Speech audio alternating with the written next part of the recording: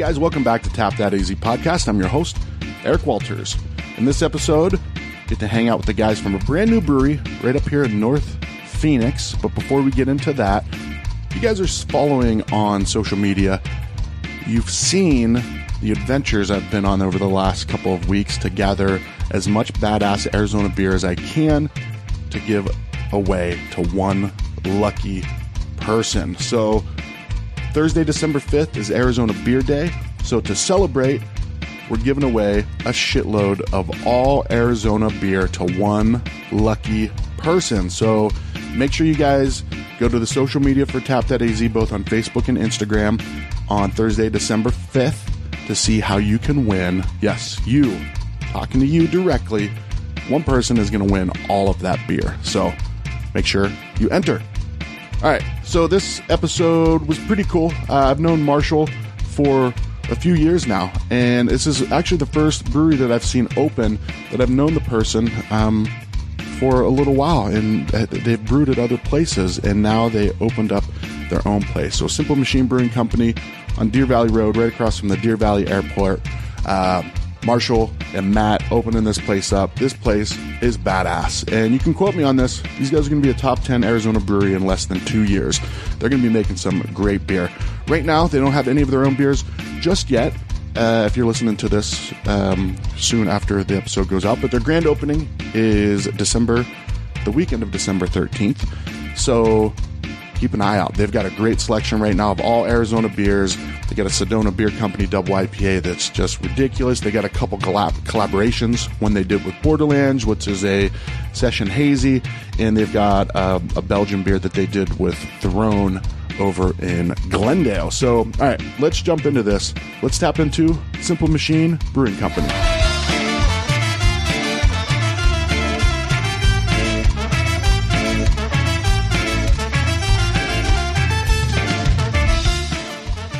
I did hit record now, so you guys, everything is on record at this point. How much time do we have?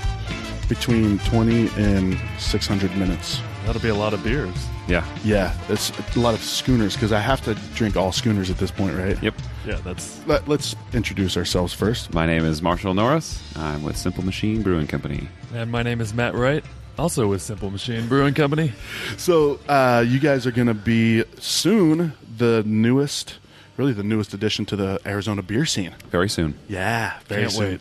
We haven't picked a date yet. I say we, but you know, You're in on this. I am. You're now part of Simple Machine. I am. Yes. Which machine am I? I'd have to see. Well, do you know the 6 Simple Machines? No.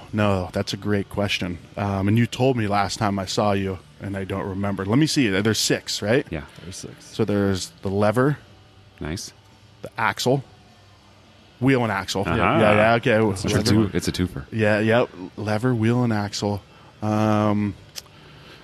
Think back to 4th grade. Oh shit, dude! I can't even remember lunch yesterday. So I don't know. What are the other 4? So you got lever, Axle. wheel and axle, Yep. pulley, okay, wedge, inclined plane, screw. gotcha. Okay, all right. I still don't remember learning that. Obviously, I didn't. Some might argue that the screw is actually just an inclined plane around a pole, but it's debatable. Fourth grade says it's they're Yeah. 4th grade. It's My still 4th widely grade. accepted that the screw is one of them. So. Yeah. How did you guys decide on Simple Machines as the name? Because I like it. I like that story behind it. And why though? Like why? It just fit. It sounded right and it fit.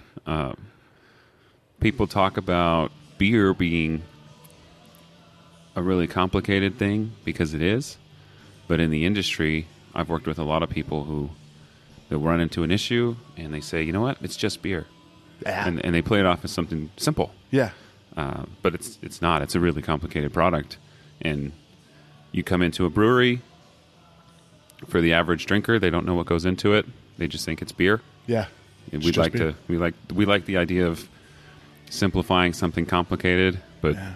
on our end we delve into the really complicated parts of it. Hell yeah. Well, I've heard some of the things you guys are planning on doing. So you guys are getting deep into the complexity of the beer, which is fantastic to highlight that. You know, I don't I wish there was more of that. Talking about the simple machines over a beer is proven time and time again to be a good time. Yeah. Quiz your friends. Having a great time already. Yeah. Yeah. So how did you guys get started? How did you get started in beer? Like drinking it, like drinking good beer. I'll go first. Yeah. I didn't like beer until I was probably 16. No, I struggled through underage drinking beer. My dad always drank Fat Tire and Heineken. So if I could get my hands on some when we went camping, I would drink it. Yeah. But I preferred to drink alcohol as an underage kid. Yeah.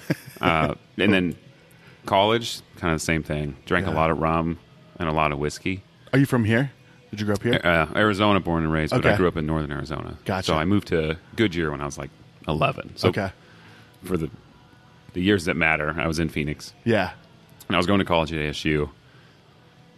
At one point, rated one of the best party schools. Yeah. So everyone tries to live up to that reputation. Yeah. We drank a lot of liquor though, except for kegger parties, and we'd end up. My roommate thought he was picking a good beer, and at the time it was by getting like a Michelob Amber. Oh yeah. Like they had Amber Bock, and they had yeah. So we Do they would still have that? I don't know. I don't know. That was one of mine, and like a little more sophisticated. Yeah, Star Liquor would sell us kegs of it. Yeah. For $150. Yeah. So it worked really well for house parties. That was probably the most beer I ever drank. Okay. I was really good at keg stands. Not proud of it. What was your longest keg stand? I actually have a reputation for the longest keg stand. Oh, really? I'd Yeah. like to challenge you on that. Yeah. I was Now, this is 21 years ago, right? So I'm 41 now. So this was when I was like 21. But I did it for 73 seconds. Ooh, that's Yeah. good. Yeah. And then I threw up a fire hose of beer and ramen noodles, just like a straight raw. Like it was, but it wasn't even my college. It was my buddy's college. So he's like, people were asking him like, who the fuck was that guy? Like, because there's all these frat bros up there. Yeah, dude, 20 seconds. Like, yeah. And I'm like, dude, I can destroy these guys. So my buddy's like, get up there, me man. up there. Get me up there. Yeah. 73 seconds, that's impressive. That's Yeah. very Yeah. impressive. I'm pretty sure I've gotten in the 50s before, but I Nice. don't know if I could get over a minute. That's impressive though too. Yeah. That's like you're the top Probably 1%. not anymore. Not Yeah, anymore. no, not me either. No, Yeah, if you could beat 30 seconds, you're probably in the lead at those parties. for sure. Oh yeah. None of us were.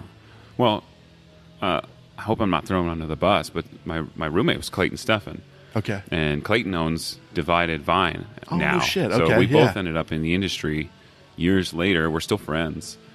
He was the one who got me drinking beer, though, because I was definitely drinking alcohol over beer. Good like craft alcohol or just Craft like. beer didn't come for some years later, But I mean, like the alcohol that you were drinking. Were you going for like single malt scotches, things like, or was it volume? well, both. But okay, all right. Yeah, Aristocrat. I was super poor as a college student.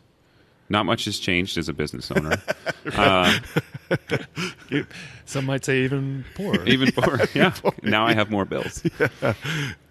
But I worked at Albertsons, and the store I was working at liquidated, and I ended up with almost 100 bottles of high-end liquor. No shit. So it was pretty fantastic. Yeah. To be in a college house with 3 roommates of college age, Yeah. if we were broke, we were drinking $50, $60 bottles of whiskey. If we had money, we were drinking $9 bottles. Ah, dude, that's so awesome. Like just so reverse. That's yeah. Because I was hoarding it. I didn't want it to come out at parties. It would Sure. just disappear. Yeah. Some bottles did. Some bottles got put to good use. Like we donated a bottle of Grey Goose for a strip foosball game. That is a good cause, man. I'm with you. Giving back. But yeah, it was Giving back. both. Yeah. But I started developing a taste for liquor before I find whiskeys. You know, I like whiskeys before I started drinking craft beer. Like they both started coming hand in hand, but Clayton's really the one that got me drinking beer. Yeah. So Nice. Clayton, if you're listening, thank you. Hell yeah, yes. Thank you, Clayton. Because this is going to be my spot. You guys in Front Porch are like, I've it's like $5 Uber ride or $7 Uber ride. So I'm in. Yeah. Yeah. So what about you? What about you, Matt? Like, did you drink craft beer as an underage child? I guess I have my my older brother to thank. I guess the first beers I had sitting on a beach. I grew up in Virginia, Central Virginia. Moved out here about just over 3 years ago now. But we'd always go to the Outer Banks, North Carolina, and sitting on the beach, and he brings out a couple Bud Lights, and there were these two other girls sitting next to us, and I was trying to get up the courage to talk to him, and so he's like, "Here, drink a few of these." And then I think they were with their parents, so they didn't really appreciate that. So that was probably really my first experience. But yeah, probably my older brother. He lived in San Diego, and I got to visit him, and I think Sierra Nevada was probably the first craft beer I had, and loved it. But for the most part, throughout college, it was Milwaukee's Best, or and that was primarily something like that. Yeah, Natty Light. A lot of Natty, A lot of ramen. Ramen. Oh yeah, beer. dude, I love ramen. So yeah, I still do. Like the cheap stuff too. Yeah. Yeah, but you drink what you can afford, and you don't really have a palate for it. Sure. But I've definitely always loved beer since that first day on the beach. When it gave you the courage to talk to the girls. You get more refined. Yeah. Yeah. And it's less volume these days, and more about the taste. So, yeah, I guess I have my older brother to thank for that. Hell yeah, dude, that's a good older brother, man. Yeah, thanks. If we're giving shout outs, shout out to Mitch. Yeah. So as far as so you guys transition into both all right, shit, there's some good beer out there. So when did the brewing begin? Like, when did you guys start with dabbling into making your own? So, again, with Clayton and I were roommates after college for a long time, and shortly after college we started with a Mr. Beer kit. We got one and made it together. The beer wasn't very good, but it was fun. I enjoyed the process. Yeah.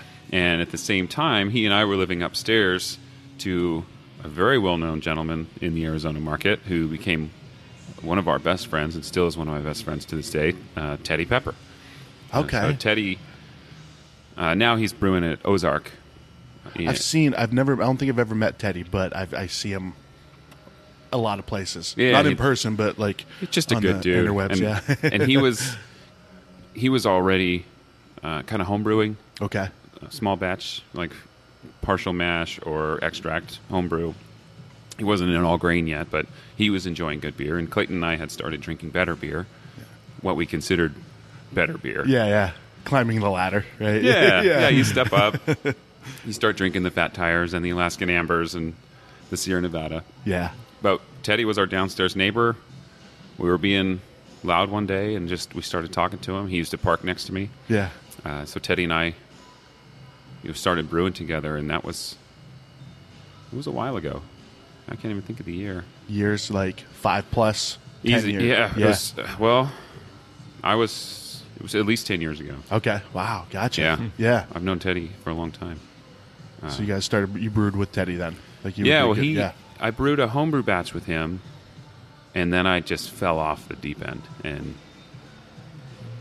every time I brewed, I was adding something new to it. So it became an obsession very, very quickly. Yeah. You go from, I think we brewed like 1 or 2 extract batches, and then went to partial mash, and then I did 1 partial mash brew, and then I switched to all grain, and then I added a new chiller, and then extra fermentation, and then by the time I stopped homebrewing, I was on a 15-gallon system.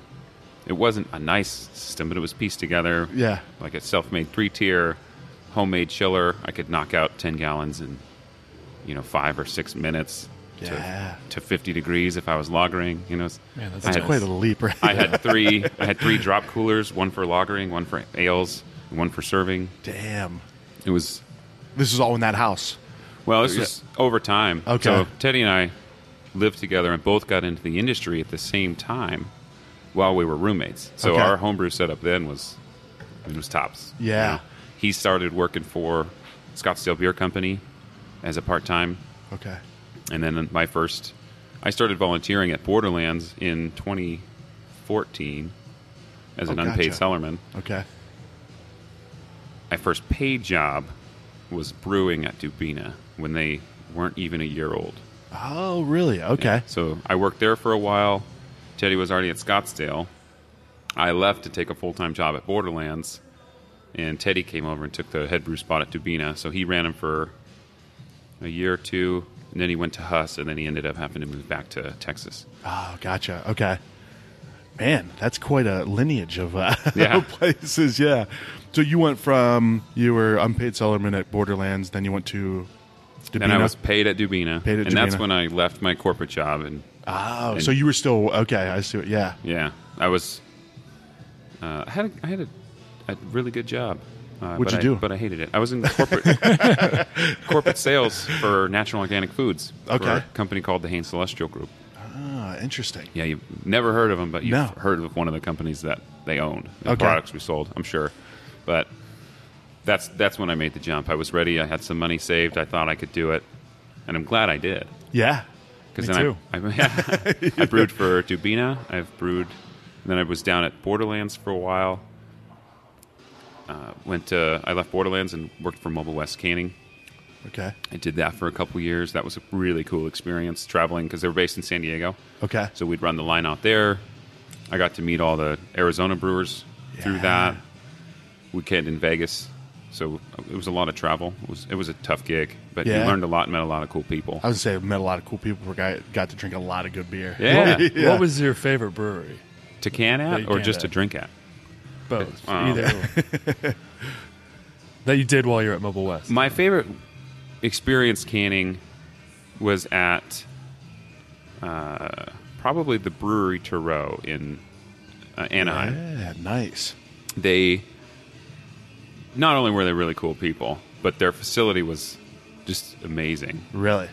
And they took us through and let us sample a lot of really cool stuff. We're just canners. Yeah. We're contractors working for them, but they treated us really, really well. And one of my proudest canning moments is they wanted to feed off a tank that was down, I think it was a 60 or 70 foot, 1.5-inch stainless transfer line, and we couldn't do it with just head pressure. Normally the Wild Goose lines we were running would just be head pressure lines. So we had to set it up under pump pressure, and it was the first time Mobile West had really done that. Yeah.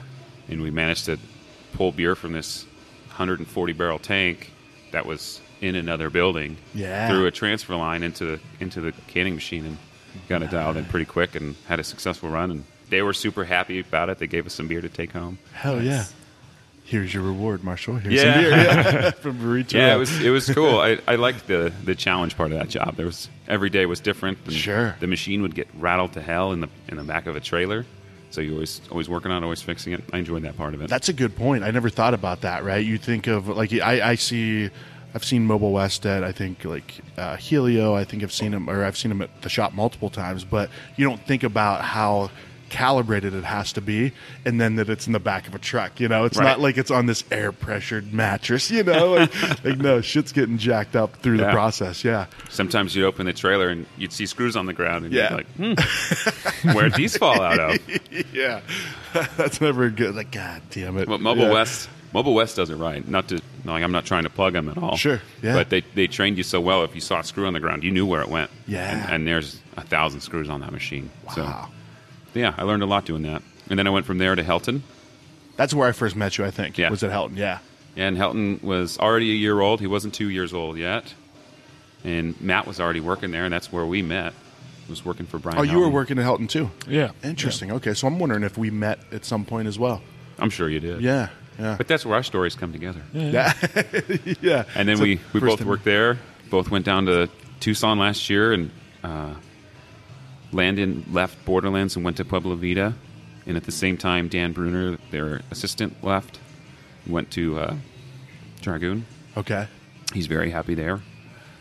Good for both of them. They both made choices that made them happier. So Matt and I went down, picked up where they had left off, and brewed some good beer. It was a lot of work. We commuted. We didn't move down there, but for the whole year we commuted. Oh yeah, I think you told me about that. Yeah, It's good times. Good. Yeah, Well, it that's was kind of. We probably wouldn't have the name if it weren't for Right. Yeah, that's those the- commutes. so you guys would drive down together, Yeah. talk the whole time, and just Yeah. And then I rented a room that we shared down there when we stayed. So we were in confined spaces together a lot. A lot last year. We were locked in a trunk twice together. We still like each other, so that's good. I Yeah. think. Do you like me? I like you. I still. like you. Okay. Yeah. That's good. That's good. We became really good friends because of it. Yeah. And it was just an immense amount of work because you're staying down there. So we would work from 7 in the morning when we got down there. We'd work 12 or 14 hours, have a few beers, play some foosball. Yeah. Lots of foosball. Marshall's pretty good at foosball. Yeah. I'd get him occasionally. Matt's There was pretty good, like too. 2 days where I beat him like 6 times in a row, and that was it. Yeah. You always remember that. Yeah, Remember I'll always have that. December 14th, 2019. Remember that shit? Yeah, we played a lot of foosball. So how did the Simple Machines, like, what made it something that you guys, how did that conversation even start? I feel like probably, I was trying to think about this earlier, but maybe there was something on NPR that sparked it initially, I thought. And then we were driving and, We're trying to recall them. yeah, and Marshall was like, "Oh, what are them?" And I was like, "Wait, I know this," and I could name like 3 or 4 of them or something. And, Yeah. And I think maybe we Googled it because Marshall was driving, I think. And, Yeah. But and so yeah, when we were always down there, we'd start messing with other people or drinking after we're finished at like 9 o'clock at night or whatever, sitting Yeah. at the bar, and nobody ever really knows. Like when you tell somebody about the Simple Machines, like, oh yeah, of course, yeah, Yeah. That but makes sense. everyone Yeah. forgets what they actually are. Yeah. And we almost never even came up with it because we've spent, back early a few months ago when we were trying to decide on the name. Oh man, we went through hundreds of different. Oh, sure. We had an Excel spreadsheet that Oh, we were trying to come up with ways to categorize. Yeah. Do we like this one? Who likes this one? Who likes this one? Yeah. It was getting to be a mess. but Yeah. for some reason, it never popped into our heads to use Simple Machine Yeah. potentially as a name. And Jessica, Marshall's fiance, we're standing here over empty, open trenches, like, all right, what do we got here? We don't like anything. And she texted him. She's just kind of off the cuff. I don't even think she was too serious about it. She's like, what about Simple Machine? And Marshall and I look at her like, obviously, that's it. Like, why do we not? Hell yes. I know it's a joke, but yes. Yeah. Yeah.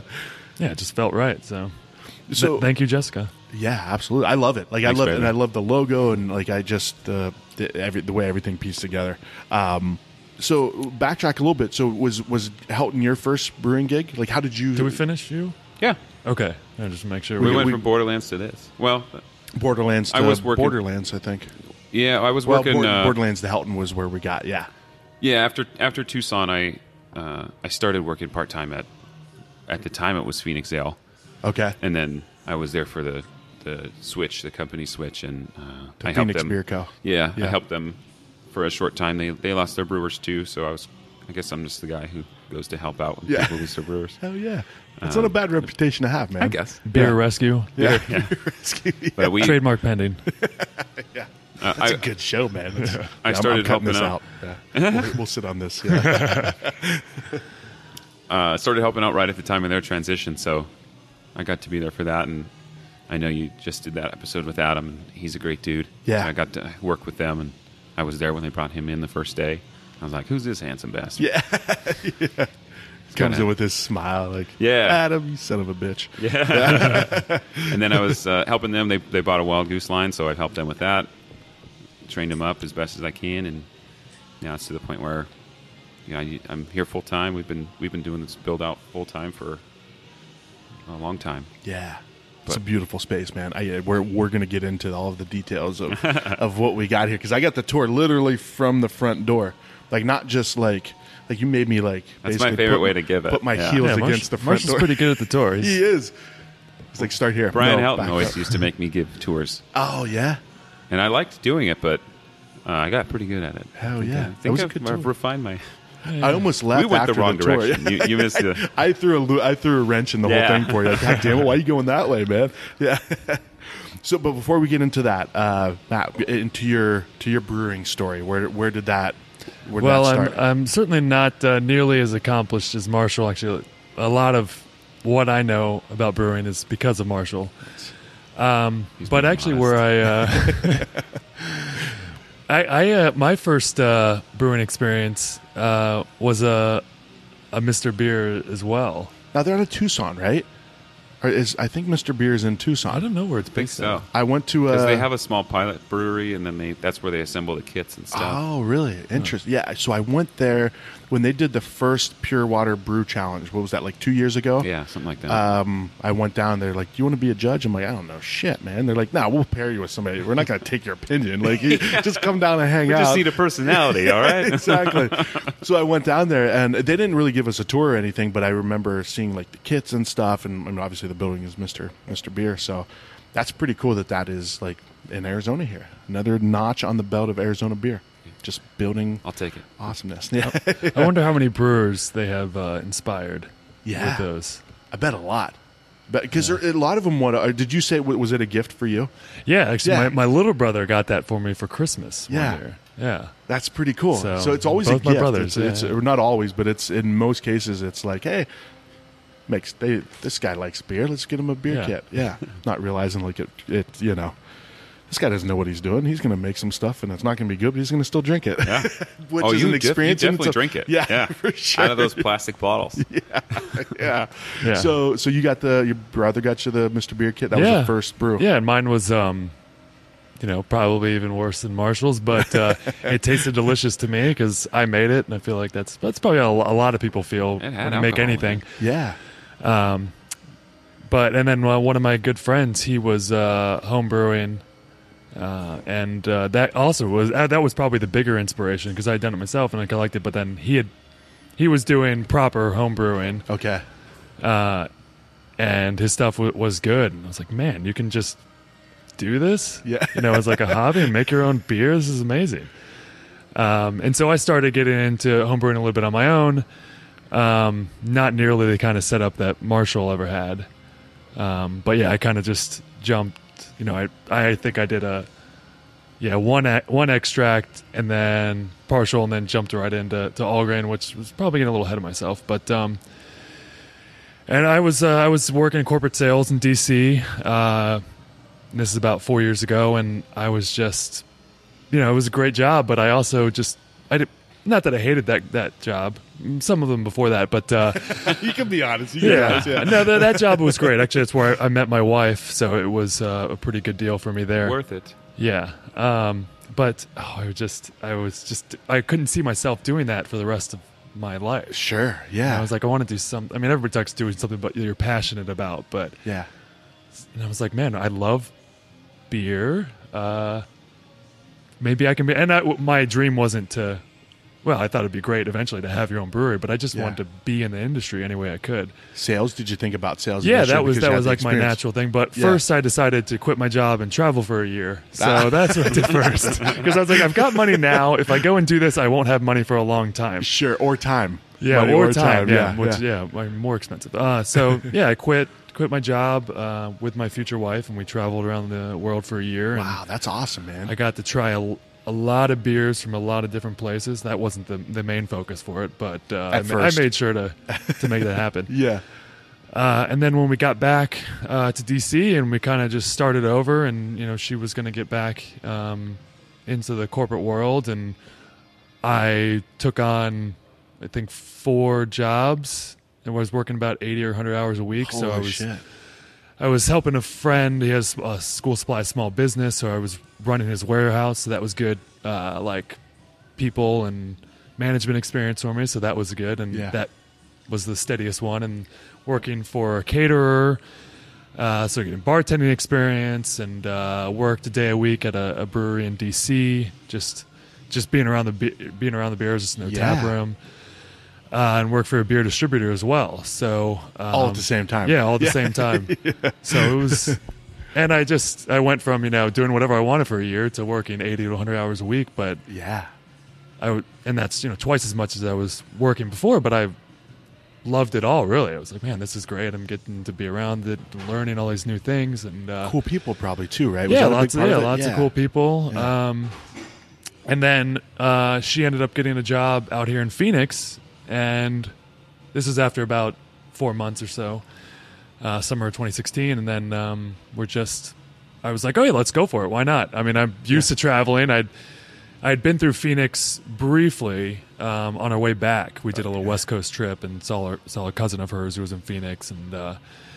But that was my only real experience, and I didn't really spend any time here. And came out here, and was in October 2016, and she started work right away, and I just started reaching out to all the breweries in the area. Yeah. Just any way I could. And, I don't have much beer experience. I've got bartending experience, but, home brewing. But I want to, I guess what I really bring to you is my sales experience. And also I'm a hard worker. Everybody says they're a hard worker, but, I do have a lot of professional experience, and so anyways, I was fortunate enough. Brian Helton was, he was only open about 6 months at that point. He was looking to, get his outside sales going, selling kegs to bars and restaurants. And so he's like, I'm looking for somebody to do that like a day a week. And so that was kind of my in there. And then I started working at Santan right at the same time in their production facility. Okay. So I got to learn a lot on that end, which was nice. And at the same time, we bought a house like a month after we moved here, and I started really getting into learning everything about like house renovations, and never really considered never tried to be that handy. Yeah. I grew up with a workshop, and my dad was pretty handy, but I didn't care too much about it, I guess, at the time. But so it was a lot of new things that it kind of go hand in hand, particularly now as we're opening a brewery. But yeah, so started working with Helton Sales, and that took on, and bartending for him as well. And then that started becoming more and more of my time, and so I left Santan. And then shortly after that, met Marshall. This guy came in like Lady in Red. Yeah. So he, and so that's when I started getting into the back of the house and doing cellarman work, and was working, just hand in hand with Marshall. And he taught me a ton. I mean, Brian and Rob certainly as well, of course. But yeah, Marshall and I working together every day. Yeah. In the small cooler. That's another cramped space. We'd both be working in the serving cooler. Yeah, we're both. You're on the brewing side, you're on the sales side, or the serving side at that point? He'd be like kegging off stuff to take to accounts. Okay. I'd be trying to clean one of the serving vessels, and we're tripping over each other. Yeah. I don't know if you've been in the Helton serving room. The one right on the other side of the taps. Yeah, where all those 8 serving tanks are. Where it's like freezing and awesome, like in that brew. Yeah. It's like the man behind the curtain kind of thing. Because Brian's so proud to show that off too. It's cool. It's a cool room. It's really cool. Yeah. It's a cool room. But barely one person can fit in there. Yeah. And we're obviously, you can't see us, but Marshall and I are not small. So. But that's cool though. I like what a great team to kind of show you the ropes on Arizona beer though, right? You got Marshall, Brian, Rob, like Brian Helton's one of my favorites, man. Like he's just so helpful and open to people of just like, how to, like, not just how to do it, but how to really do it, like do it the right way. Right. And not downplaying anybody else, but the fact, Brian's lab and his focus on like the quality of stuff that's some good people to learn from. Yeah, it's important. I mean, I say it a lot, but I wouldn't be the brewer I am today had I not worked for Brian. Yeah. So we learned a lot. And you saw from him. Brian also from transition to Brian no beard to Brian all beard, all of the hair. Yeah. I mean, I'm sure people that listen to, hopefully there's some people out there that listen to every episode, but I tell the Brian Helton story all the time where when we first met him, my wife always liked him. She's a quick judge of people, right? She's either like, that dude's shady or that dude's awesome. So right away she's like, I like that guy. He's a good guy. So then, I don't know, 6 months later, I said something about Brian Helton and showed her a picture. She's like, that's not Brian Helton. I'm like, that's Brian Helton. Like, that is Brian Helton. So now and Brian, if you're listening, I'm sorry. I hope I'm not throwing you under the bus, but people that didn't know Brian back then, I'll show them pictures of him back then. Yeah. I'm like, Brian as this, the wild hair and the big beard. I'm like, this is the Brian Helton I met, and show him a picture. That's like, the Brian I started working for. Yeah. Same dude, though. Same dude. I just remember awesome guy. He grew his beard out a little bit, and we were outside. He was playing with it.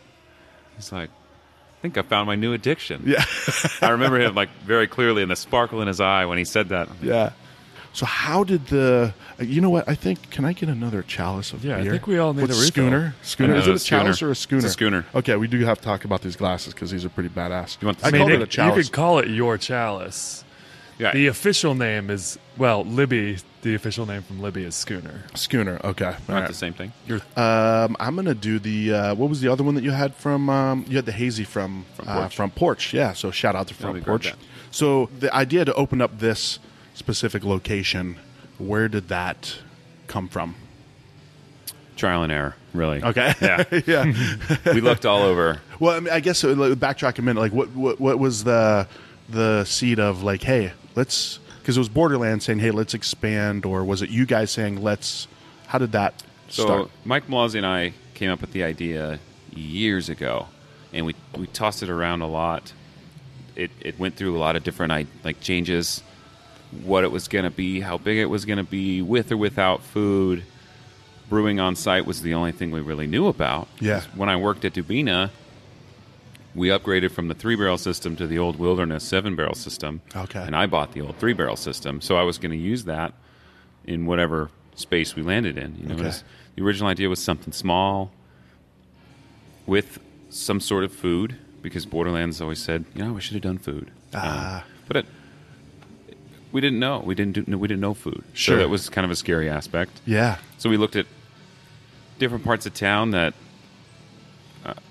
beer was doing well in. Wherever there was an available building that had a kitchen, we wanted to just adapt a building originally. In town, meaning up here in Phoenix. To expand out of because Tucson. I wasn't going to move back down to Tucson to open another one. So Yeah. the idea was to get it into 2 cities. So we looked at a lot of old restaurants. We looked at some spaces we could have converted. The idea of doing a total build out was never on the plate. Yeah. We at one point we even talked to a developer though who wanted to build it from the ground up on a lot off of 7th Street. So, like, just a piece of land. It was just there just- was an old building that was going to be leveled, and he was Interesting. So that that might have been cool. I'm glad it didn't happen. And then Matt came into the picture, and things solidified a little bit more. We decided none of us have ever done food, so we're going to drop that aspect of it completely. Probably very smart, right? Keep it to something small, work off this pilot system, and the plan was then to open multiple, So we looked around at some spaces downtown.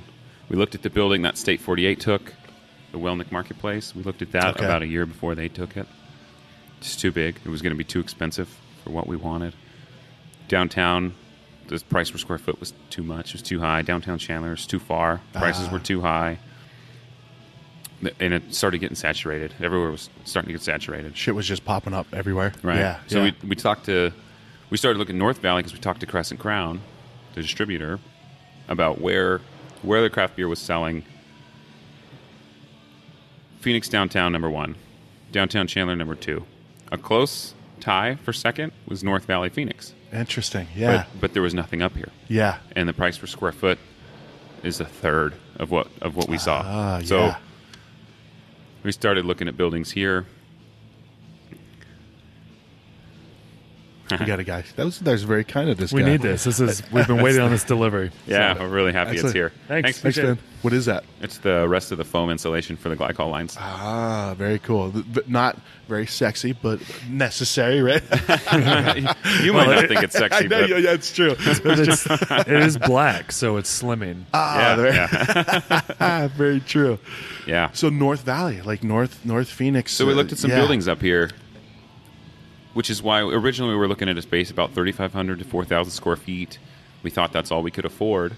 We ended up landing in this space, which is 7,000 square feet. Like the whole thing is 7,000. The whole space. Because of the price. Like we could, Yeah. for less than what we would have paid for the same, for a 3,500 square foot space downtown, we could get this space. Sure. So we looked at this one. There was some problems, so we looked elsewhere. We looked down the street at a brand new building. Okay. Things were looking really good there, but then after we were about to sign on it, they came back and said we need $1 million backer That's simple. Come on, Marshall. Yeah, of course. Right. Oh, here you I don't go. even know what that means, but Like, it sounds sorry, we're out of $1 million backers. fresh out yesterday. Yeah, we expect more and I don't next know where week, they came out with that exact number. yeah. They needed somebody with a net worth of $1 million to back it. Was Like, it- why did you bother talking to us for this long? Was it by the FBI building? Yeah. Dude, I always That brand new building right there. Yeah, so like Still just empty, south of by it, the way. Still right? empty, yeah. So I always thought about that as a because I used to drive by that every day when I was at my corporate job that I hated.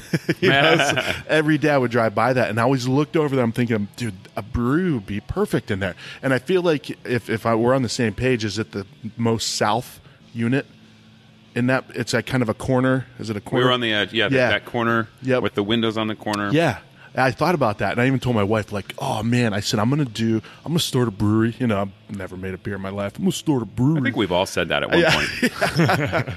I'm going to start a brewery, and I'm going to call it The Dump because the dump's right across the street. Yeah. And I'm going to serve beer in garbage cans, which is ironic because that's the complete opposite of what you guys are doing. She's like, that's a dumb idea. Nobody will drink. I'm like, that's a good point. Yeah. Oscar the Grouch might. Yeah, dude, I think it'd be cool. Metal garbage cans. I'd try it. Yeah, right. One time. Yeah. yeah. So bounce back and forth between this place and that so place. then and that place fell through. We looked at another building further west off of Deer Valley, all kind of in the industrial strip. Okay. And this one was brand new as well. It already had like a spec suite built into the front with a restroom, an easy spot to add a second one, a separate little conference room that we could have turned into something really neat. Yeah. It would have worked really well. And then same issue. They wanted some sort of backer for the bigger than what we had Yeah. for the lease. Interesting. So we came back to this one, and the reason we shied away from it the first time was that it didn't have sprinklers in it. It didn't have a sprinkler system. Okay. So the new buildings had it. This building was put up in like the late 70s or early 80s. Yeah. So a lot of the tenants in here have just been grandfathered in because they don't change the occupancy type. So us gotcha. coming in to change the occupancy type would require us to make a lot of upgrades to the building. Yeah. Luckily, the property manager was willing to work with us. He's set up a conference call with the people who own the building, this sweet little old couple out of Colorado. Yeah. And we got on the phone with this little old lady, and she's asking us questions, and she really wants to make the complex something other than automotive because it's been for so long. Yeah.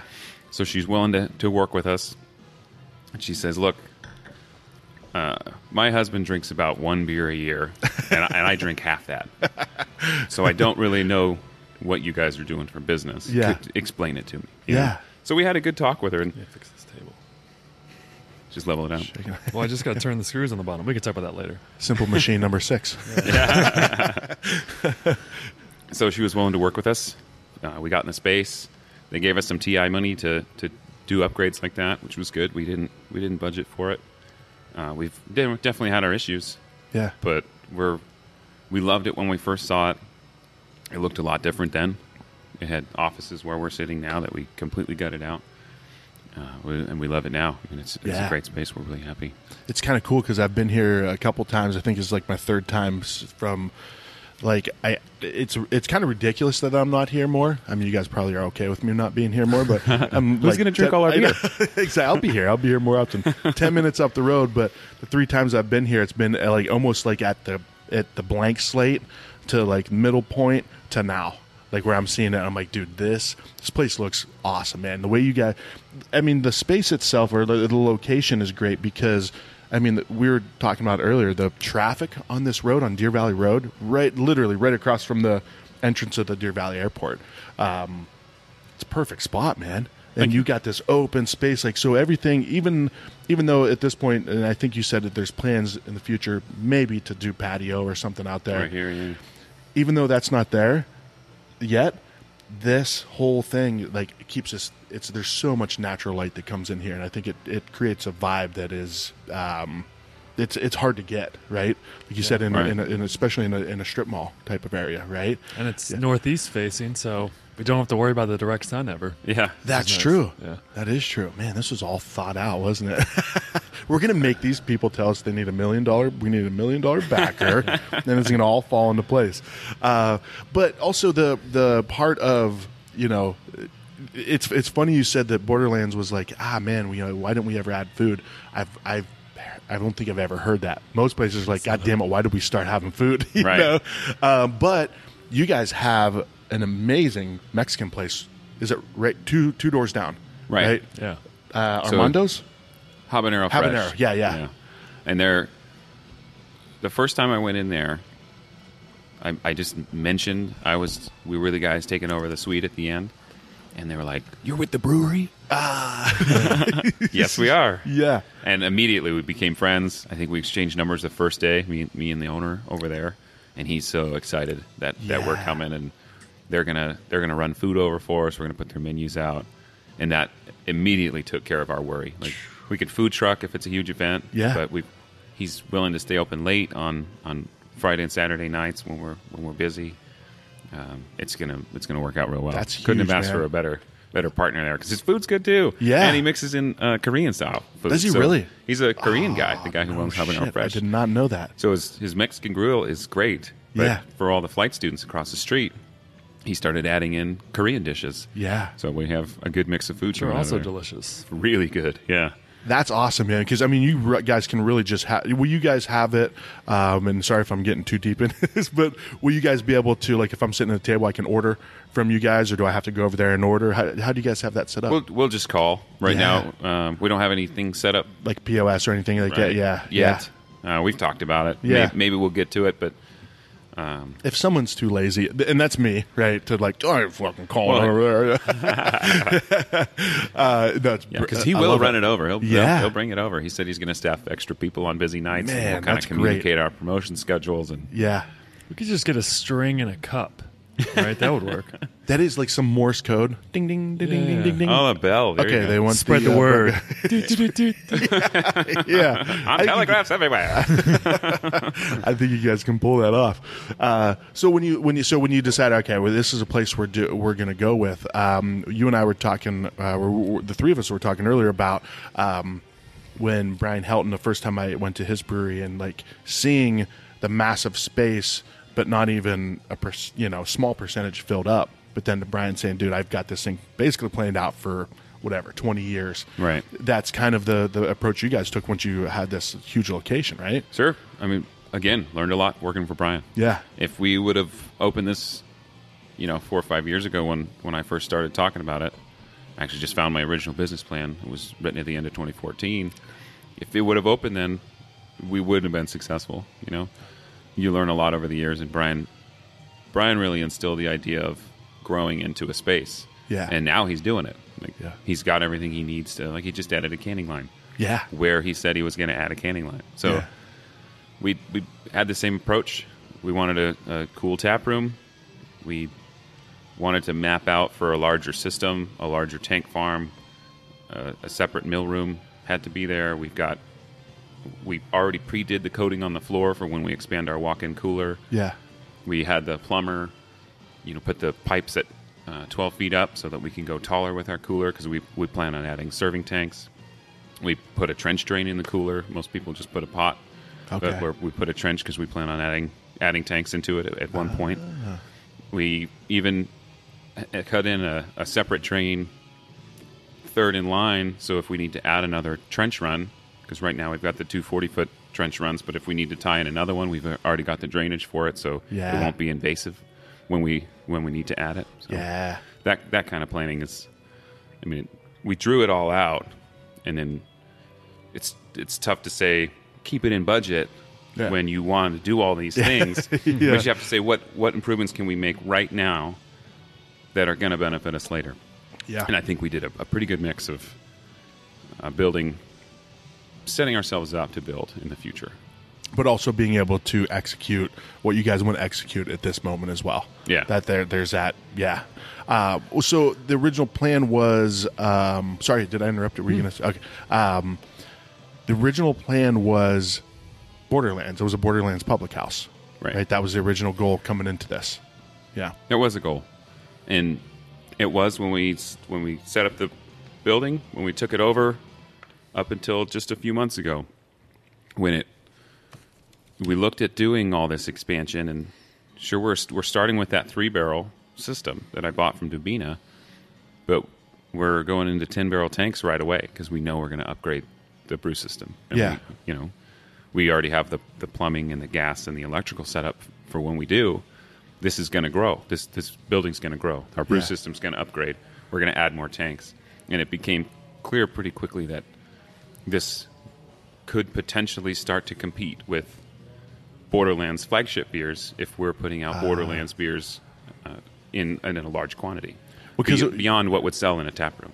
And your goal, I think you told me earlier, was to do some of the Borderlands, the Tool Avenue or flagships or things like that, but also do beers that are exclusive to this location. Exactly. Yeah. So we were going to put on all of their beers. Yeah. And have our own, but the production capacity in a building of what we wanted to do could supersede. Like we could do more damage to Borderlands brand itself if we grew to where we want it to go. Sure. We've got pretty big visions of the beer we want to make and where we want to take it, and we don't look at doing a lot of distribution, but we do want to sell a lot of stuff in house, and we don't want it to interfere with brands. We don't want to pull sales from Borderlands as a Borderlands brand. So it just made sense for us to separate, and it was easy to do. Everyone agreed. I mean, there was no hard feelings at all. So. Yeah. So it was. I don't know. Maybe this is just my vision. I might be off base here, but it's almost like you guys were on a boat with 20 other people, and then you're like, "Later, dudes, jump in the water." Like, good luck, guys. Here's a life vest. Yeah, and then here you guys are just floating, but with a sea of possibilities in front of you. That whole analogy just came together really well for me. I just want you guys to know that. So that was rehearsed. one of the better analogies I've heard today. Today, that's awesome. So then you guys are like, all right, man, we're doing this. Like we're gonna do this on our own. Yeah. And we were ready. I mean, we were already set up as a separate company, so it's just a matter of putting a DBA in and a somewhat difficult phone call with the guys at Borderlands and guys and gals. But they get it. They understood. They're happy for us. We still love the brand down there. Yeah. We just did a collaboration beer with them last week. Nice. So we're going to have that. We're going to have that when we do the grand opening, and we're going to feature a couple of their other beers as well. Nice. Just to drive the point home that there's no hard feelings. Yeah. That's cool, and we'll man. keep working with each other in the fufuture too. But. Yeah. And I'm so happy that we're doing our own brand. We couldn't be more happy. I don't think there aren't any. This is ours. It's not like, oh, you're part of something else, whatever. We own the entire brand. This is it's ours to succeed. It's ours to fail. So it's hopefully succeeding, of course. But it's just it feels right, and I'm glad. I mean, it was definitely going to be great if we could have made it work with Borderlands, but things change, and I'm just glad we got that all figured out before we got open. So right, yeah. If we'd have stayed with that smaller concept, it could have worked out great. Yeah, on a 3-barrel system, you could sell it all in house and be the Borderlands expansion. But we wanted more. Yeah. So. Agreed. Wait, it's almost like you guys simplified, right? He used it. I was waiting to. I didn't even hear anything you guys said the last 2 minutes. I was just like, wait for your opportunity to say it. Nah.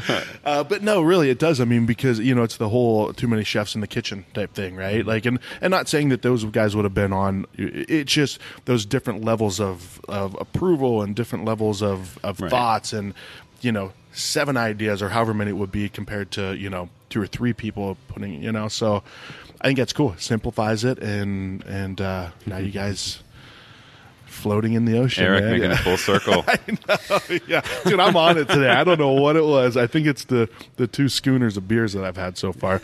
Luckily I'm a $6.37 Uber ride away, so yeah. That's good. So all right, you don't have specifics on the grand opening, but it's coming pretty soon. Soft opening's coming even sooner than that. Yeah, nice. And there's a few really cool things. Well, one of the first cool things that you showed me was, first of all, like the focus of Simple Machine is really highlighting the experience of having a beer, right? Like of having a high quality, top level beer, and that includes these glasses we got right here, right? So you took me through the run through. There's going to be 8 different glasses to start. Is it 8? 8 plus the water glass. Plus the water glass, and does that include the schooner? Yeah. Okay. All right. Yeah. All right. The water glass. I like the water. Yeah. So why? Like why? Because some places only serve their beer, no matter what it is, in the water glass, right? Yeah. The 16-ounce tumbler, right? Just you guys decided to up it a little bit and get proper glassware. Well, proper-ish. Proper-ish, yeah. Yeah. Yeah. There, every set of glassware that you bring in comes with a price, and it was tempting to use tumblers because they're the cheapest, by far. Yeah. And if you break them, who cares? I got 15,000 more in the back. Right. Yeah, I got 15,000 more at the cost of 100 of a different glass that I could have used. Sure.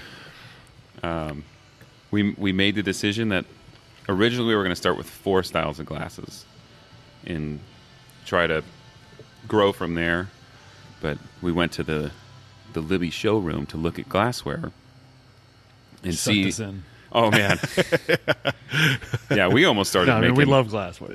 Yeah, we almost started making margaritas. We just loved all the glassware in that building. Bigger than your face. Yeah. So we went to look at the 4 glasses we had picked out, and we found some other ones we liked, and we expanded the line. We've always wanted to be able to serve in more proper glassware for the beer, and I think we've with the 9 glasses we'll use total, I think we've covered all the bases, at least to a good point of starting. Sure. Yeah. But we'll hopefully be able to add to it as we grow, and as the business grows. It's a goal of ours to put a beer in a proper glass. It's kind of a traditional way of doing it. Yeah. And that way, if we know, and this is something I nerd out really hard on, I'm going to brew beer and then sit down and pick which glass it's best out of, and I'm going to say that this beer is only served in this. A lot of the German and European and brewers will do that, and then if the bar wants it, they have to bring that glass in. Oh, really? Oh, you know what? I heard there was there's a place in Colorado that does that, where they have their own super cool glass.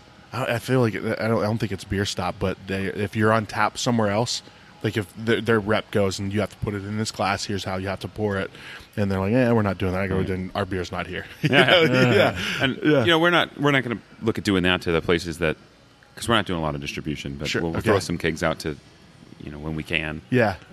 But we won't make them use our glass. It's a little far, but it is. But maybe one day when we take over the beer world. Oh, for sure. Yeah. We can really up on your corner office, peering down on people. Yeah. There's going to be beer on tap in that office. Yes. Drink it only out of that glass. Yes. Smack it out of taste how it was intended to be tasted. Yeah. But no, I get to brew beer to fit a specific glass, and knowing that it's going to be in that glass, you can really pick apart what makes a beer good in what ways, based on the glassware that we're going to be serving it in. So that's part of the experience we want to promote.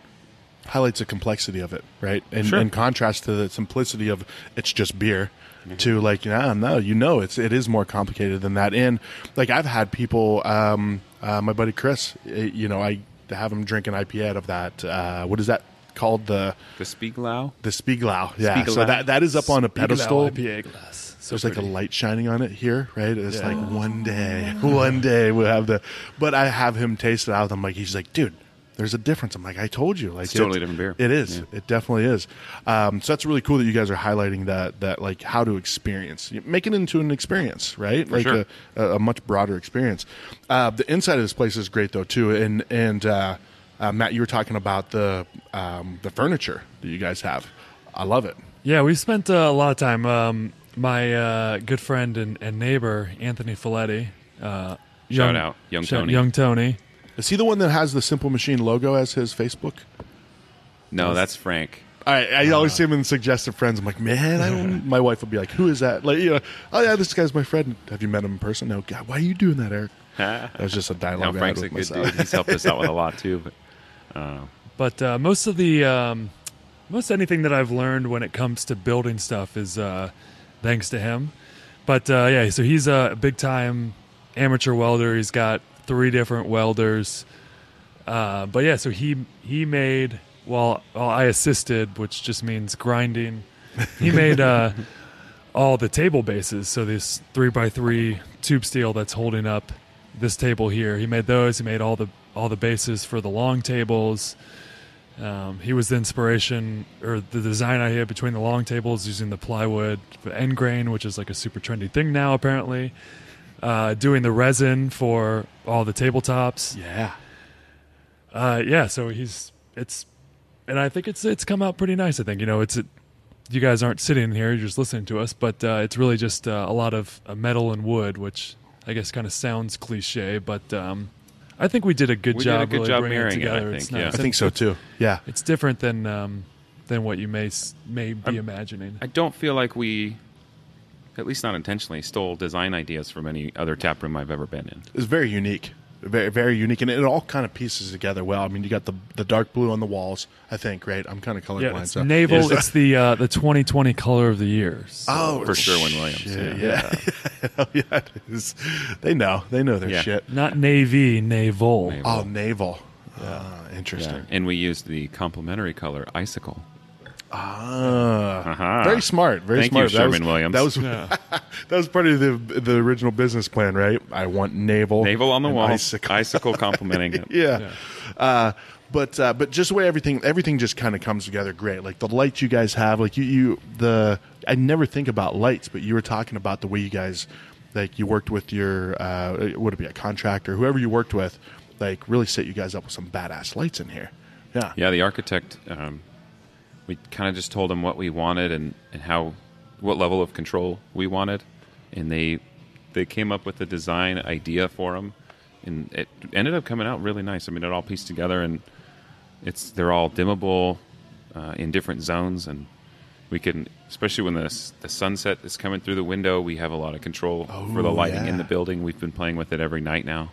Dude, you guys probably get amazing sunsets here. It's crazy. Yeah. Because I'm directly, like, my house is, like, probably directly that way. And so the sun setting over there, it's just like holy shit. Half the tap room here can see it. So yeah. Nah, this is great, man. And the lights are, I would say they're, like, kind of a mix. It captures the essence, I think, of what you guys are, of that classic mixed with, like, the innovative aspect of it. I don't know. Maybe I'm really going out on a limb on that. I like the way you're describing it. Yeah, because it's got that old school style, but it's got some modernness to it. Man, I need to start a fashion blog or something. But is that considered, is that subway tile? We can pause real quick if you got that. Yeah. So love it. Love just the layout of everything. The little cage-esque stuff on the bar. Yes, what is that? I love that. Like, that's cool. So that was our architect. One of the design features, they had this kind of that's wire mesh with a 1/2-inch angle around it. Okay. And the architect puts all these like lists the providers and stuff where you source the things. So I went to look up where those were from, and I got a quote for it. And it was like $9,000 to do all those. I'm like, no chance. Yeah. But then, so we've got neighbors. Literally, we can see them if we step out our back door. Rusted Bull. Okay. They do a ton, like really awesome metal work, like a lot of exterior metal stuff, rusted metal kind of thing. Obviously, it's in their name. Yeah. And they came over a few months ago to introduce themselves. They brought us this really cool. It's a cutout of the state with like the flag in the middle, made out of metal, nice. Yeah, like 1/4-inch metal. Really cool, just as like your business card to say welcome and everything. Super nice guys. Yeah. And so we were trying to figure out the bar top, and I was looking around online, different pricing, metal, do whatever we would do, and Marshall and I were like, well, let's go over there and talk to them. So we went over there, and they're like, oh yeah, we could do a metal top for you. And then I asked them about doing, because I was looking at doing the wire mesh with the angle with Anthony, but I'd already given him enough projects to do. Yeah. He's been incredible with it. And they're like, yeah, we could do that as well. And they gave us, I mean, I feel like it was a great deal for us. Yeah. Also, just so much we have on our plate. Like, we never would have gotten this done as well. So, of course, they did that at a tiny fraction of what was quoted in the designs, which is just ridiculous. But Yeah. those are look really cool. It protects the wood with that. That's just pallet wood that I don't know how many pallets we ripped apart, but we just planed them and stained them and sealed them. And it looks like $1 million, but it does. Yeah, it took some time, but I mean that wood was obviously free. So Yeah. Trying to, as much as we can be sustainable and reusable, we will be. I mean, obviously beer uses a lot of water. I mean, we live in the desert, but other ways we can. Like for instance, these tables, the table that we're sitting on, these are 2x10s that we took out of the ceiling in the office. And that was suite 2. Now it's all one suite. But we took these all out of the office. They were 16-foot long 2x10s. And it was some pretty good wood. It's like, this building was, from the late 70s, early 80s. So it's pretty old wood. Solid. Really nice. I'm not sure what kind of wood it is. I think there were a few different ones. But, we just planed it down and sanded it and, put them together into these tables. And it looks, the color of the stain, if you're wondering, is golden oak. All right, really, you guys really are nice. really nailing these colors. You're like, but just we spent some put these together and then sealed them with the resin and I think They're great I think they tables, look man. Great, We built 12 total. Yeah, built 12 of them. So you got 12. Well, you 12 got high tops and then 3 benches, and Matt did like 90% of all the woodwork. the 3 benches as far as the longer Sorry, tables. the tables. Yeah. And the I love it. I love the mix of you've got some high top 4-seater type of tables. You got some round ones for like 2. Who was that? Come on, guys, be professional. That's me. But it's a good mix. It's a good mix, right? You got because I like breweries in the sense of you've got the long tables, so you're sitting with people that you don't really know, but also. I don't know about you guys, but sometimes I'm just not really down to be social. I want to sit at a 2-top, or at the bar by myself, and you know what I mean? Like, I don't say at the bar by myself, but you know what I mean?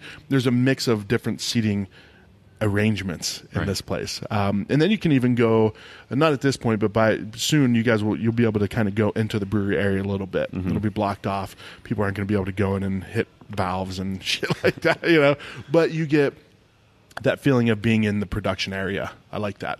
Yeah, we've got these 2 10x10 roll-up doors, glass roll-up doors, so you can see right into the back.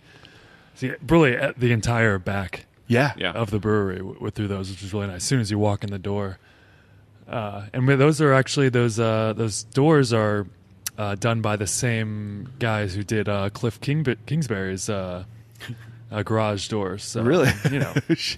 we're basically part of the Cardinals. You guys are assistant coaches of the Cardinals. I'm not saying they endorse us, but basically.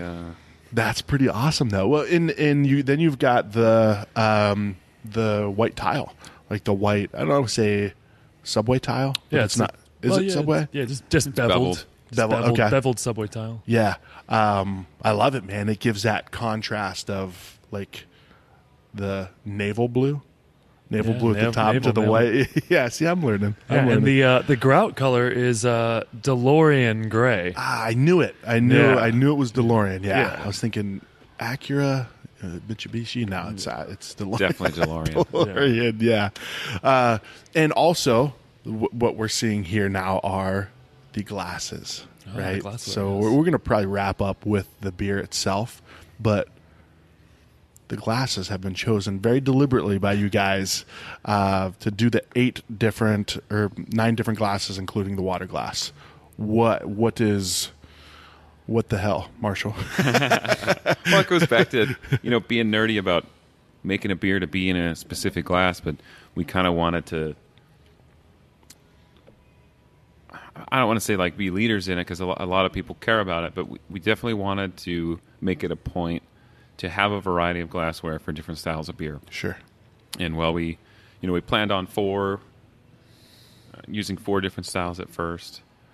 After seeing some additional ones, we're like, well, we could add this and we could add this, and now we've got it to where, we still like to grow the lineup, but for a starting lineup, I don't know many places that have opened with this many different styles. Sure. So for everything from the regular taster, which you see in a lot of places. Yep. It's a 5-ounce glass. pour size is really important to us as well. Yeah. But it's a 5-ounce glass, so with head, you're serving about 4 ounces for a sample. Our flights are going to have 4 in there, so you're getting a full pint on your flight, just different styles. That was important. The regular tumblers were only putting water in, which is really what they should be for. Yeah. Bloody Marys. It's just nicer than plastic. Yeah. Yeah. But about the same cost. Yeah, I was going to say, yeah. You are drinking out of a 21-ounce schooner, which is, it looks great. You look beautiful. great. You look great holding it. Dude, I feel like a badass, man. Like, I feel like I could just, like, send him to the lions, kind of shit. So that's thumbs down. Yeah. Exactly. That's definitely going to be the biggest glass in the lineup, but we're reserving it for our Mug Club members. That we're gonna get that started. We're gonna launch it with grand opening, and maybe do a deal for when for sign up on the opening weekend. Okay, we'll see. Nice. But we went with that glass over a traditional like big 25-ounce mug. We wanted it to be a higher volume than the regular servings, but we definitely thought that the schooner glass not only looks more impressive, it's fun to hold, but it does more for the beer because of the shape of the bowl. Why? Like what? So it's got the rounded bowl on the inside. Yeah. So your beer that you're drinking right now is lacing really nicely, and that's just going to add to the aroma. So every time you take a drink out of that, that it's a wider mouth than the standard mug that you had before. So there's going to be a better chance that you're smelling it. 70% of taste is smell, and it's you're just going to aerate the beer a little bit more. So nice. The only downside is they're a little thick. The glass is a little thick, and glass will wick temperature out of beer very quickly. Okay. But I don't think will it really? I don't think it's going to stop anybody. Interesting. Just got to drink that beer faster. I Get know. another one. I know. There's been no problem for me today so far. So yeah. Yeah. But they're cool glasses, and they'll be Mug Club only until we might switch to like a specialized Mug Club glass at some point. But for now, that's going to be the one we're rolling with. I like it. I like it. I'm drinking out of it's called Munich. Libby Glassware makes them. They're pretty common. Most people would think it's just a tall flute, or like a tall tulip. It's a 16-ounce glass filled to the brim. With a proper pour, we're going to serve about 14 ounces in it, so we're going to reserve it for some of our saisons and sours. It's a good pour size, but it's got a good presentation, and the shape of this glass works better for that style of beer, based on a lot of the same reasons that the bowl is better. It's just going to open the beer up a little bit more, and it's a little bit thinner glass. So, but they're fun too. They look nice, and it's a good presentation. They do. Well, and the other one that you... Oh, sorry. No, go ahead. Continue. You're going down the line. I see your system. So what is next? What is next, Marshall? The next one we're doing is it's a 20-ounce Snonic. Okay. Or people would describe it as an English pub glass. They make them in 16-ounce as well. I've seen a lot of places use those. I like them a lot. They're cool glasses.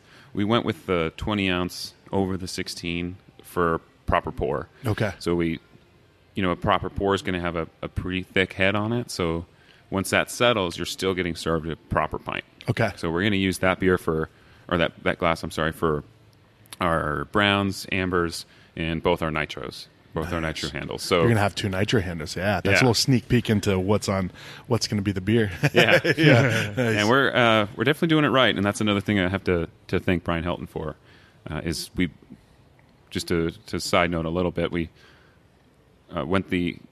decided a place we wanted to invest a little money was to set up 2 cellar streams for our 2 separate handles. So we're definitely pouring nitro the proper way. Yeah.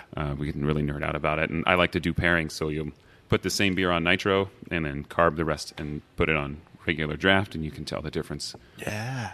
But back to that glass, it's that one is going to have a really good cascade to it. And if you concentrate really hard, maybe you can picture yourself sitting in an English pub with a Guinness or something properly poured, watching it cascade in the English style Nonic glass. Yeah. Yeah, But- we'll force people to do it. I'll come in and I will look, Stare at that. You looked away. Start over. Yeah. yeah. Well, we've got DirecTV with the sports package, so they can come in at 7 a.m. and watch Premier League. There you go. So that'll work. Yeah, we'll do an ESB on Nitro. Nice. Yeah. Yeah, nice. Yeah, proper Nitro. Yeah, I've never had. I love ESPs. Never had it on Nitro. I'm usually not a fan of Nitro because I like carbonation, but I've been dabbling into some that are done right. It's like, oh, holy shit, this is actually. The shop did a white coffee stout, or a blonde coffee stout on Nitro. It was fantastic. And anything the shop does with coffee is like, I'm in, man. Those dudes know their coffee for sure. Nitro just feels right in the morning for breakfast. Yeah. Just, Yep. Bubbles in the morning are not that's a sign of what are you doing? What are you doing with your life, right? What day is it? Yeah, exactly. So now on to my favorite glass. That's a badass glass, man. I like this one. I'll let Matt talk about this one because he's really. He was geeking out about it earlier. Yeah, so. I think it's one of his favorites. But are we talking about the new one? Oh yeah, so this is a brand new one from Libby. I don't know that I was geeking out about it too much, but this will be what we use. It's very. It's okay. It feels. It definitely feels like it's the Lean into biggest one. So I think it's important. We're going to use this one for all of our lighter beers and lagers and light ales and everything. But it's a 20 ounce, right? 18 and a half. Oh, 18 and a half. So, but it You're looks way off, it looks man. a lot. It looks a lot bigger than that, I would say, and it looks imposing. It feels like this is a glass you want to drink out of, and we're in an industrial park. There's a lot of blue collar workers around there. A lot of people just want to have like an easy drinking beer. Sure. We're in Arizona; it's really hot most of the time, and that's going to be probably the glass that most people are drinking out of. It's not like your typical Pilsner flute that's just super tall and long and skinny. It's got a little more girth to it. I hate drinking out of those things. I hate it. So it conforms. Every time someone talks conforms about to your it. hand a little bit better, and you're gripping it below because it kind of comes in and back out at the top. And it's just something a little bit different than what you see anywhere, I guess, because it's a brand new type of glass. Yeah. It looks like to me, it's like a mix between a Pilsner glass and a Hefeweizen glass. Yeah. Which is going to be what it's used for here. Exactly. Pretty much, yeah. And then we wrap up with the... and then we got our little guy. The little guy. Yeah. And then we've got it's a 13-ounce tulip. We're going to use it for all of our strong beers, barrel-aged specialties.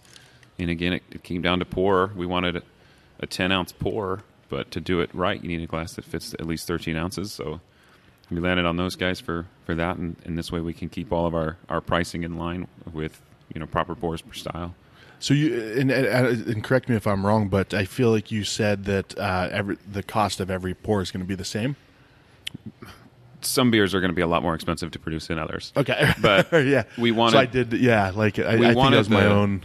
Yeah. Well, as far as production goes, the cost for making them is going to be different. Sure. But we wanted on the front side to be able to get all our beers line priced rather than going into a bar and having like, oh, is this $6? Is this? Oh, wait, is this $9? This is $9?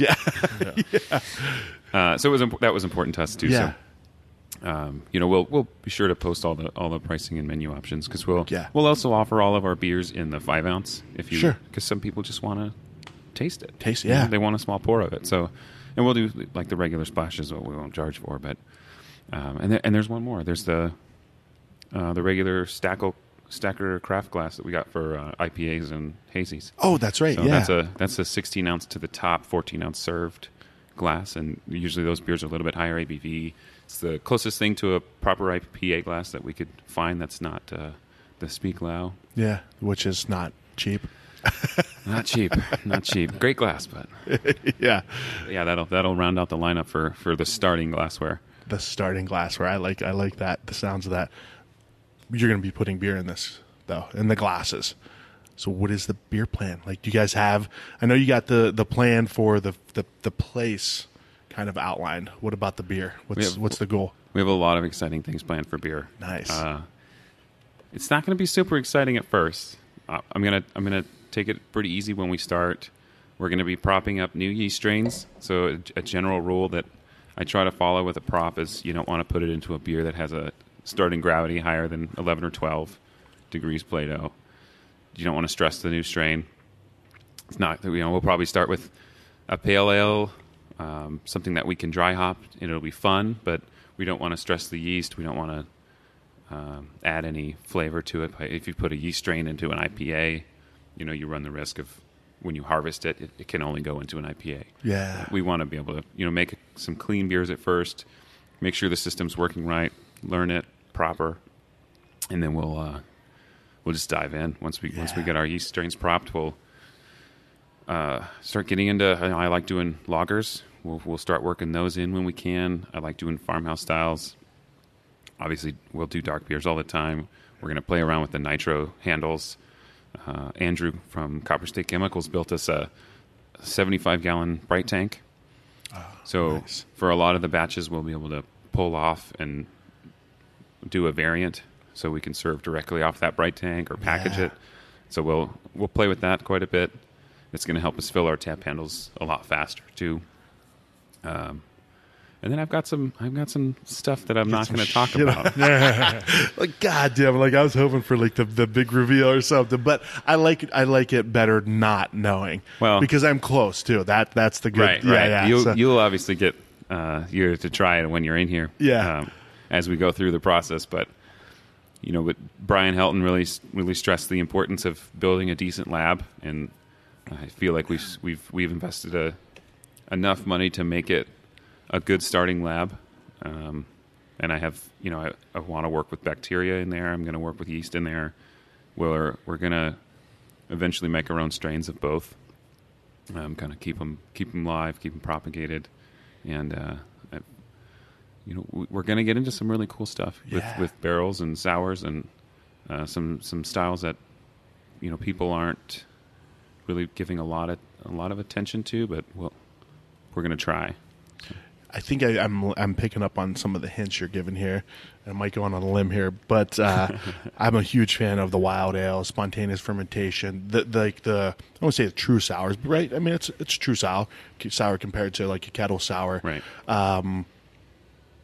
I like that, and I hope that's what you're hinting at, because no one's new. I mean, there's a risk for it, and there's huge risk. I mean, I think there's maybe 3 in Arizona right now doing it, like Wilderness, right. 12 West, and Grand Canyon. I don't even know of anybody else that's doing like the true wild kind of stuff. Is that? We'll do some of that. Okay, yeah. Nice, man, nice. Yeah, well, it's going to be fun. I'm still kind of new to a lot of that stuff on the lab side, but we're we're learning more every batch and every day. So yeah.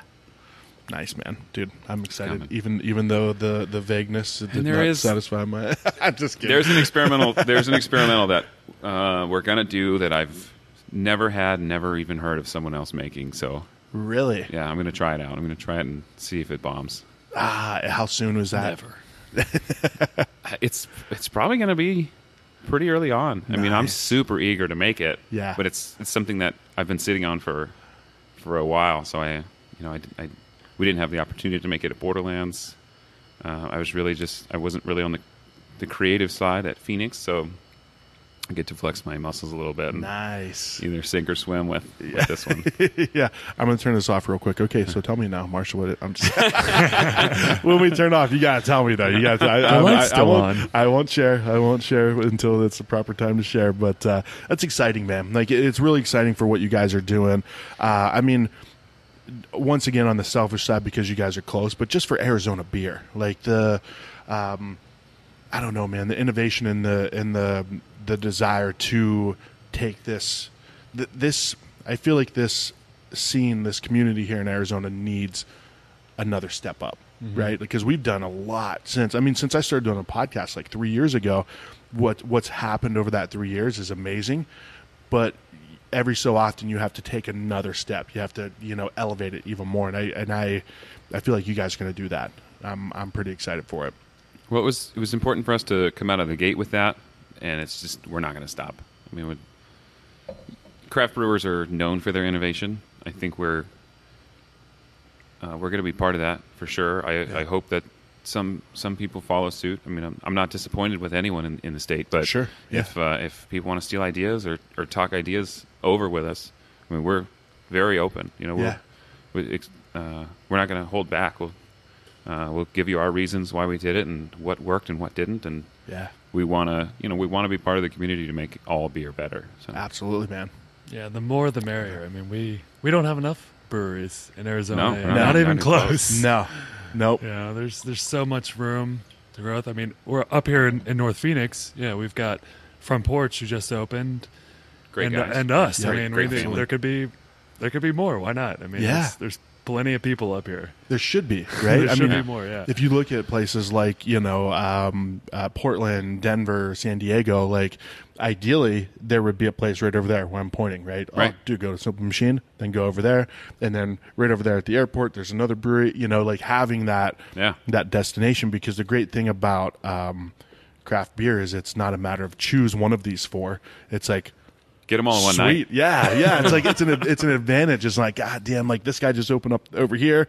No, his people are going to come to my place and vice versa. So, man, I love it. And we're not, we're not looking to fight the distribution battle. That's not something we're into. We want people to come in here, feel comfortable, have a good time, maybe learn something, but definitely enjoy their beer and get home safe.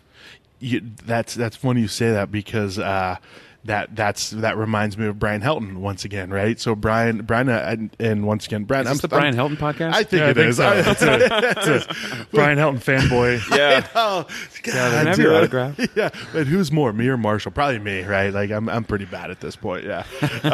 But no, his whole thing is like he wants people to experience it in the tap room. Right. Like you want it to, you have that control, and I mean, it's awesome. Yeah, if you see a crowler of your beer in South Florida. But then it's also like, what is that person drinking? Like, what does that taste like? How did it get there? How long has it been there? Exactly. Yeah, that's it, and that's what you don't think of. But so with you guys, with that focus on the quality and just the experience of it all with the proper glassware, having Simple Machine beer here, it's gonna be the best way you're gonna be able to have it. Right. Yeah. So and that seems like that's the intention. Right. Yeah. We wanted to create that experience in-house. Yeah. We're not. Yeah. We don't want people to take it away. Yeah. I mean, you can. Yeah. We're going to sell packaged beer, Yeah, but we will have a crowler machine and growlers, so Yeah. you can certainly take it home and enjoy. yeah, and Andrew from Copper State also built us a 4-head bottle filler.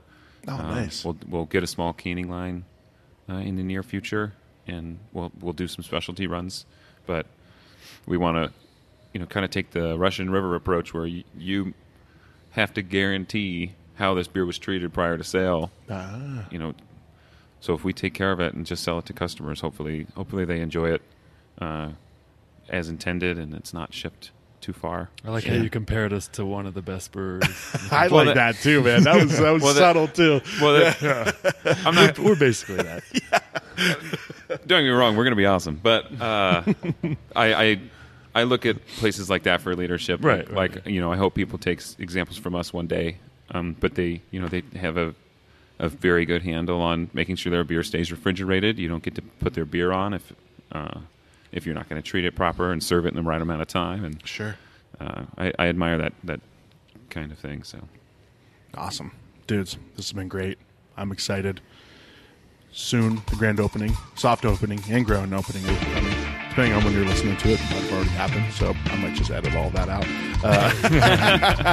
But guys, thanks for having me in. This is great. You're always welcome. I'm excited, man. We're gonna have to do some collaborations too. You have to teach me a little bit about brewing. We'll get you in here for a brew day. Yeah. Oh yeah. I want to be here. I want to be here from the beginning.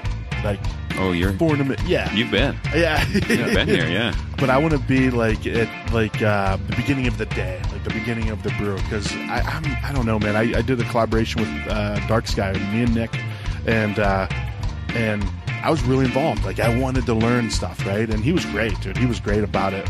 But then towards the end, he was like, "All right, man, just go ahead and go have a beer. I'm gonna go ahead and finish up, because I'm trying to say, hey, what do I do here? What do I do here?" And at that point, it's been a long day, so he's like, just go enjoy a beer. It's on me, Yeah. And I'll finish up. But that's what I want to do is I want to learn that whole process. And so yeah, So that was my pitch to Yeah. come down and make We'll a get beer. you some. Yes. We'll get you some boots, and we'll get you some earplugs and some safeties, and we'll get you in for brew day. Man. I'm in. Safety third. Safety third. That's right. Yeah. Well, guys, anything else? Anything I missed? Anything else you want to add? Thanks for having us, Eric. Absolutely. I know I told you early on, but I've seen you set up in a lot of places. You used to set up at Helton for the big beer schools and other events, and I've never gotten to sit down and talk to you through one of these microphones. So. Dude, this is I feel like a big deal. yeah. Well, this was the perfect combination of it, right? Is like, I'm like, Marshall, one day something big's happening for you. That's why I haven't had you on yet, But no, man, this is huge for you guys. I love it, and This is great timing. I mean, you can actually see what it's going to look like. yeah. You're one of the first people to be in here. So we just put the tap room together last weekend. So. Just put it together. You just threw it together, and it just looks amazing. Yeah, it's easy. Yeah, it's Took 7 months. But. not a big deal. We're kind of like Russian River, but Even better. even better. Awesome, guys. Well, thank you so much. Yeah, thank you. Yep. Guys, thanks so much for listening to the episode. Like I said, get over there, help these guys celebrate this grand opening that's coming up the weekend of December 13th. And if you can name the 6 simple machines when you go in there, I'm sure they'll give you something special. High five or a sticker or something. So go check them out. Simple Machine Brewing Company on Deer Valley Road, right across from the Deer Valley Airport entrance. Rating and review on iTunes always helps us as well. So if you guys are feeling extra special today, please go to iTunes, give a rating and review. It really helps us climb up those rankings and help spread the word on this show. So, and I love hearing from you guys, hearing how the show is impacting you and how it's helping you guys sift through all of the madness that is craft beer, the good madness of craft beer these days, and helping you guys find your next favorite spot. So, thank you guys very much for that. Hopped Up Network, we are part of the Hopped Up Network, so it's a network of independent craft beer podcasts across the country, growing more and more all the time. There's about 30 plus podcasts that are part of this, so go check them out. HoppedUpNetwork.com. Always remember, stay awesome. Estoy tan enamorado de la negra Tomasa y cuando se va de casa triste me pongo. Estoy tan enamorado de mi negra preciosa y cuando se va de